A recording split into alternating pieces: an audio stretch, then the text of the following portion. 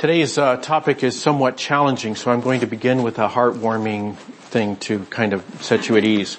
So, how many of you saw this story? The story about the 4-year-old who used Siri? Okay, alright, then I'm going to tell you something heartwarming. So, this little boy in the middle there is a guy named Bo Aston, and his mother is pregnant, and she was taking a drug that, unbeknownst to her doctor, made her very ill. She actually collapsed one day and went into some kind of unconscious state, and Bo was unnerved by this situation, as a 4-year-old boy might be, and he did what any 4-year-old boy would do. He used Siri to call the 911. And in England, it's actually 999. But he didn't know how to dial numbers because that's so old school.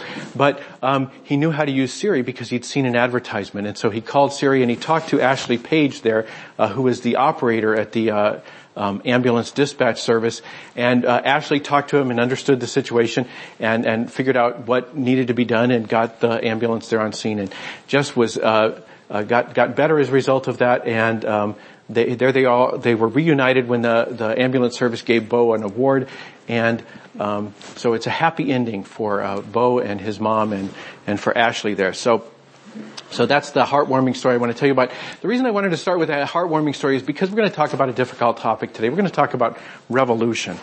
And maybe you didn't come to church today thinking about revolution, but this is Advent, and so that's what you get to do. So I saw this story, in the news also, along with the one about Bo. This is a opinion piece, but it says Mary's Magnificat in the Bible is revolutionary, and some evangelicals silence her. Now, it's an opinion piece, and I don't know which evangelicals she's got in mind, so whatever. But what does she mean by Magnificat? So what is the Magnificat? Well, the Magnificat is the passage of Scripture we just heard. It comes from it's also called the Canticle of Mary or the Song of Mary, as I mentioned to the children. It comes from Latin. There was a long period of time when Latin was the language people heard the Bible in. For over 1,000 years, that was the only language people in Western Europe ever heard the Bible in. So I can't read Latin, but I can see the word magnificent in there. So that's the way the passage begins in Latin. Maria said this, Magnificat something rather. So in the King James Bible, they kept that as close to the original language as they could. So, and Mary said, not the original language, who knows what that was. The Bible was written in Greek and Hebrew, and then Latin came in later. So anyway, when they translated it, the King James people, they said, "My soul doth magnify the Lord, and my spirit hath rejoiced in God my Savior." And our translation kind of smooths that out, tries to get at the actual intent of what Mary was saying, because we don't know how do you magnify things. So our translation says, "Oh, how my soul praises the Lord, and my spirit rejoices in God my Savior." So that's what the Magnificat is. It's the passage we're going to talk about today. But what is this business about silencing? Because the way I look at it, if they're silencing the Magnificat, they're doing a really terrible job about it. So I looked just in hymnals. I looked on a site called hymnary.org. There's 531 entries there. So that's a couple of hundred different songs scattered across dozens of hymnals. It is a widely cited text that people use when they're writing hymns. So I looked, but those are hymns. Those are not necessarily the songs that evangelicals would sing. So I looked at CCLI. That's the copyright database used for a lot of churches that don't have hymnals like our hymnals. So in it, there were 34 different contemporary worship songs that referenced the Magnificat. So I don't know about the silencing, but maybe what they're doing, maybe what those songs are doing is they're skipping over the revolutionary part, right? Maybe that's what they're doing. And so just to look at an example, we have a song here from it's not actually in our blue Presbyterian hymnal. If we had bought the more recent purple Presbyterian hymnal called Glory to God, it would be in there. That's where we get the words. So it's called Canticle of the Turning. We're going to sing it later in our service today. And since I've been here, we've sung it 10 times in worship, so almost twice a year. And just by itself, just as a song. And then of course we've heard it during Advent and things like that. So we are exposed to it. But let's take a look at its lyrics. So, we'll be singing them shortly, but read this. "My heart shall sing of the day you bring. Let the fire of your justice burn. Wipe away all tears, for the dawn draws near and the world is about to turn." That sounds pretty revolutionary to me. I don't know if we're silencing the words of Mary. I think we're doing a really lousy job of it, but that's just one song. Let's look at another one. This song is called Mary's Song. It talks about God turning everything upside down and the servant wearing the crown. Or this song, Sing We Now of High Revolt. That's a tip-off. Your song is about revolution when they use the word revolt in the middle of it. So, sing we now of high revolt, make great the name of the Lord, make great the Lord, his name exalt. Sing we the song that Mary sang of God at war with human wrong. One more. A single liberating word, those born in darkness now can see as human power considers that, let Mary sing Magnificat. So, my guess is that the songs have always been faithful to the text, and they have always stressed the revolutionary nature of what Mary is saying.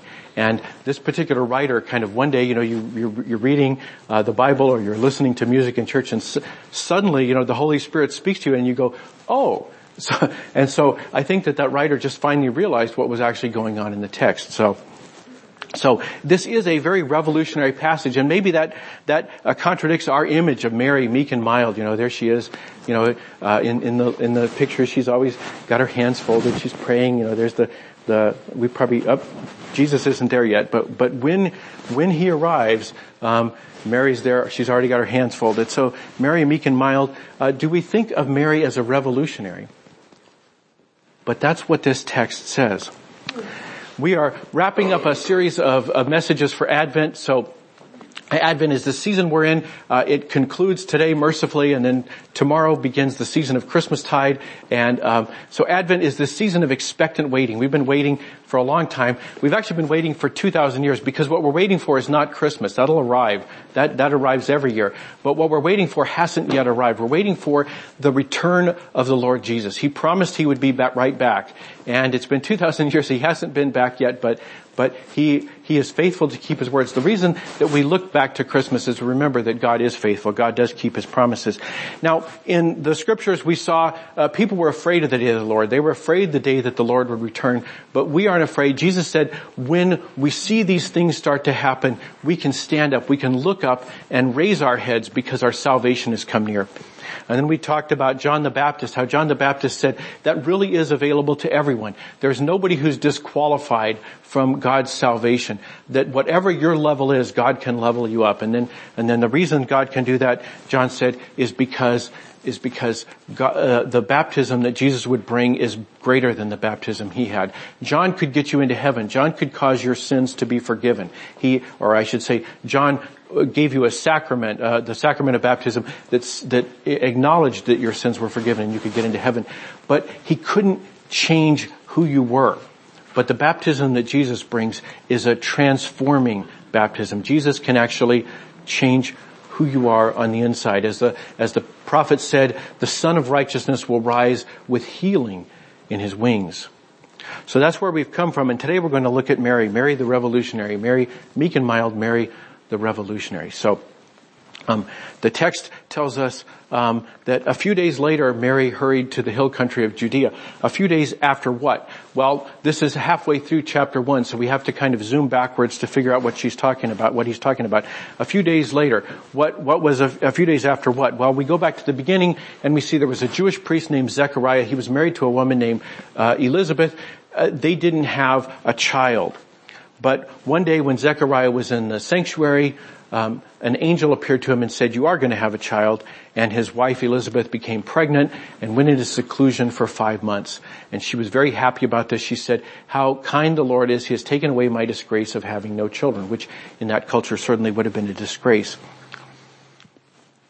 And then in the 6th month of Elizabeth's pregnancy, God sends the same angel, Gabriel, to Nazareth, and he speaks to Mary and tells her she's going to have a child too.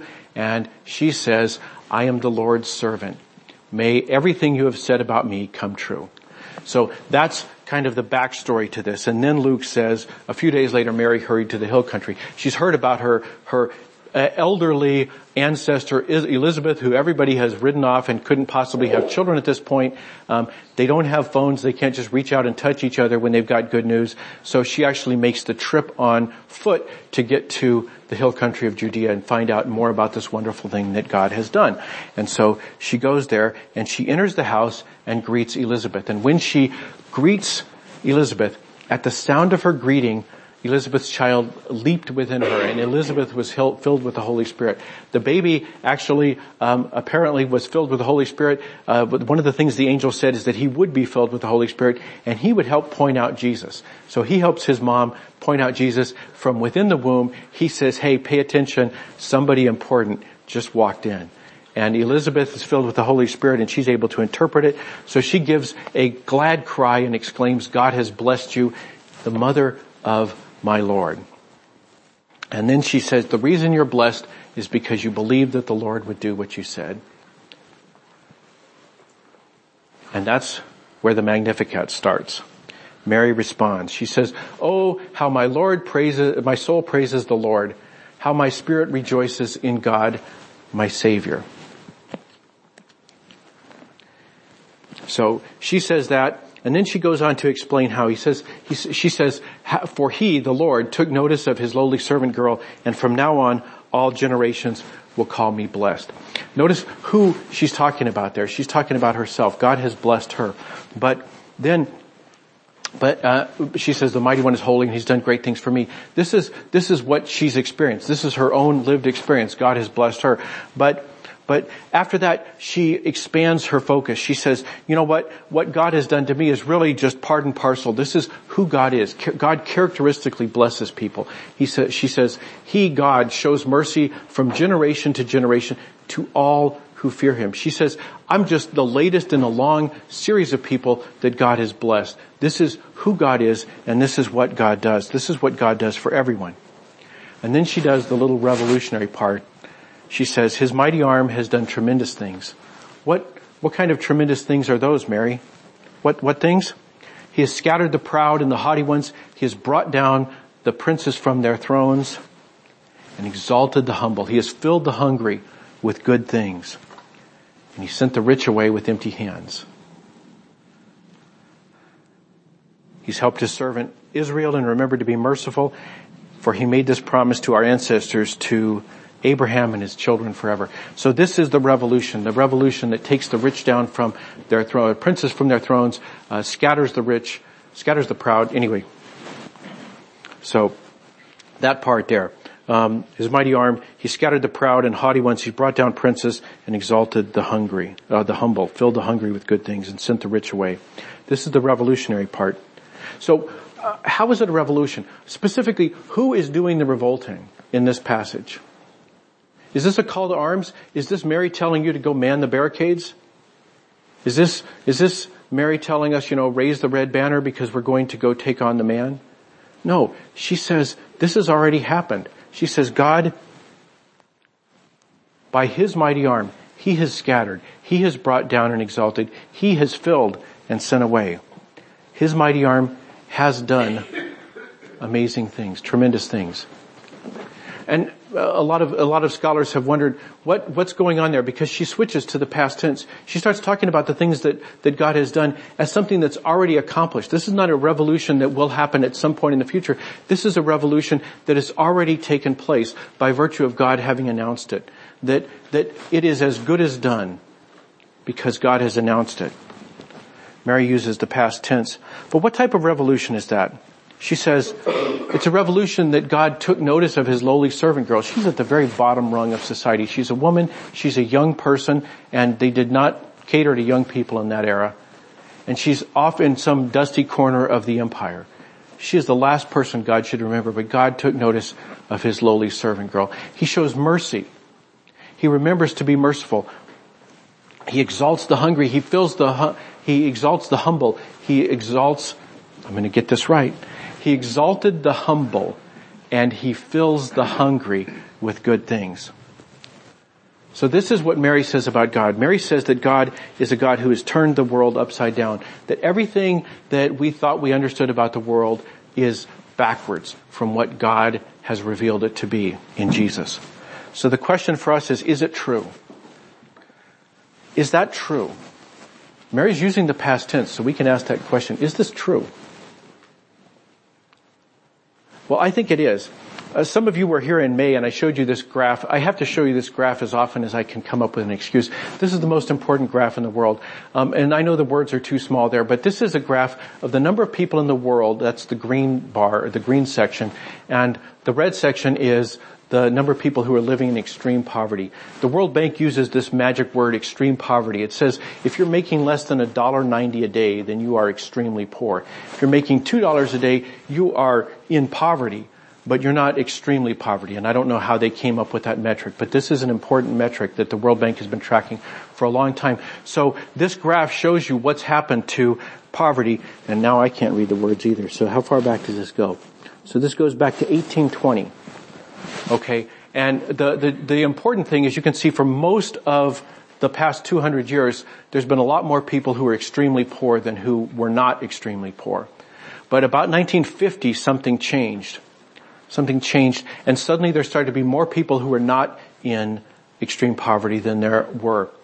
This graph tells us, if we look at this, there's 7 billion people in the world. There's less than 2 billion people, less than 1 billion people who are in extreme poverty. And the reason that that's happened is that every day for the last 25 years, 137,000 people have escaped extreme poverty.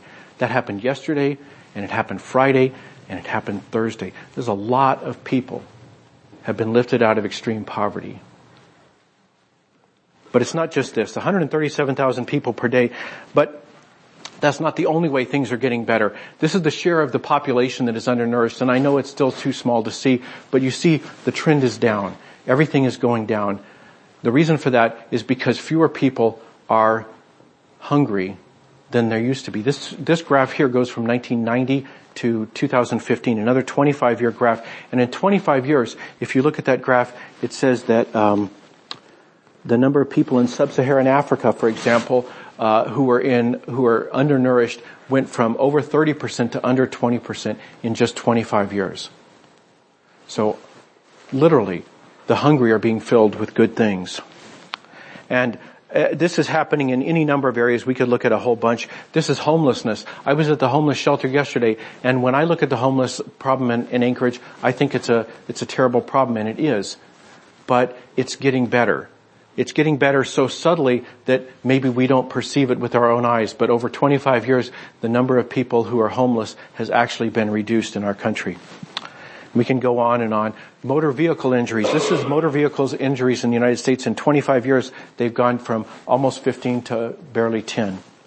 And in the world, we see the same trend. Obviously, there's a lot more in the world. The average for the world is a lot higher. But in the United States, it's going down, and it is for the world as a whole. GDP is climbing. This is a 25-year view of GDP in the United States. It's been growing, okay? But it's not just the United States. The world is getting richer too. In fact, the world is getting richer faster than the United States is getting rich. And this is not a new thing. It's not just those magic 25 years. This goes back to 1950. The same shape of the curve. The world is getting richer and the United States is getting richer. God is doing something right under our noses. He is making the poor better. And He's making the rich stand out less. Mary says, He has helped His servant Israel and remembered to be merciful. God is doing a great thing. He has exalted the humble and He has filled the hungry with good things. Now I could go on and show you graphs. I love these graphs, but instead I'm going to encourage you to take a look at gapminder.org, ourworldindata.org, or humanprogress.org. There's just the most amazing things there, because the fact is, regardless what the news tells you, regardless what you may think from your own perceptions, the data show us that in every way you can imagine, the world is actually getting better. The world is getting better. So what is our role? What is our role? Our role is to be like Mary. What did Mary do? Mary did two things. And the best way I can illustrate what Mary did is to talk about somebody who's not Mary. Some of you may have heard of Norman Borlaug. He's an Iowa boy. He grew up in Iowa, learned all about farming and farming stuff. And he is one of the pioneers of the Green Revolution. Here's what he did in 3 years in India and Pakistan. From 1968, 69, and 70, he took his technology, the technology he invented, increased grain yields in those countries from from barely 12 million tons of wheat to almost 20, and in Pakistan from under 4 to over 6. So he almost doubled grain yields in 3-year period. Norman Borlaug was one of the pioneers of the Green Revolution, and he received a Nobel Peace Prize for his efforts, and he is credited with saving 1 billion lives. There's not too many people who can say that. But Norman Borlaug has passed on. He's died, but the work continues because the Green Revolution is highly dependent on returning nitrogen to the soil. That if you're farming all that food out of the ground, you're going to have to return the nitrogen to the soil somehow. The way we do that today is very energy expensive. In fact, people estimate 3% of the energy consumed in the world is used just to bring nitrogen out of the air and put it back in the chemicals we use, particularly to refertilize the soil. But scientists are at work on that. There's a nanotechnology of some kind. I don't know, nanomembranes. I don't know anything about this. But they're looking for ways to do that the way earthworms do, the way bacteria do, to bring it out in a way that doesn't have such a huge carbon footprint, that doesn't consume so much energy. This is what engineers do. They continue the work of making the world a richer and better place. And it goes on and on. Rwanda is experimenting with using drones to increase medical supplies, to increase medical supply availability in remote areas. Drones, they don't just block up traffic in Heathrow. We've all heard about Elon Musk and his tunnels. So is this just change for change's sake? Is this just kind of churn? Are we just kind of going through these technologies, the way we go through cell phones, just because we can? Well, speaking of cell phones, somebody at Apple came up with the idea. They had this smartphone and they said, hey, we can use this really to get around Google by coming up with Siri, right? And they said, how about if we just had voice recognition? Then a 4-year-old could use it to call 911. And so they invented it. So if you were to ask Bo Aston or his mom, is this just change for change's sake? Is this just churn? And I think they'd say no. These are the ways that God is making the world a better place.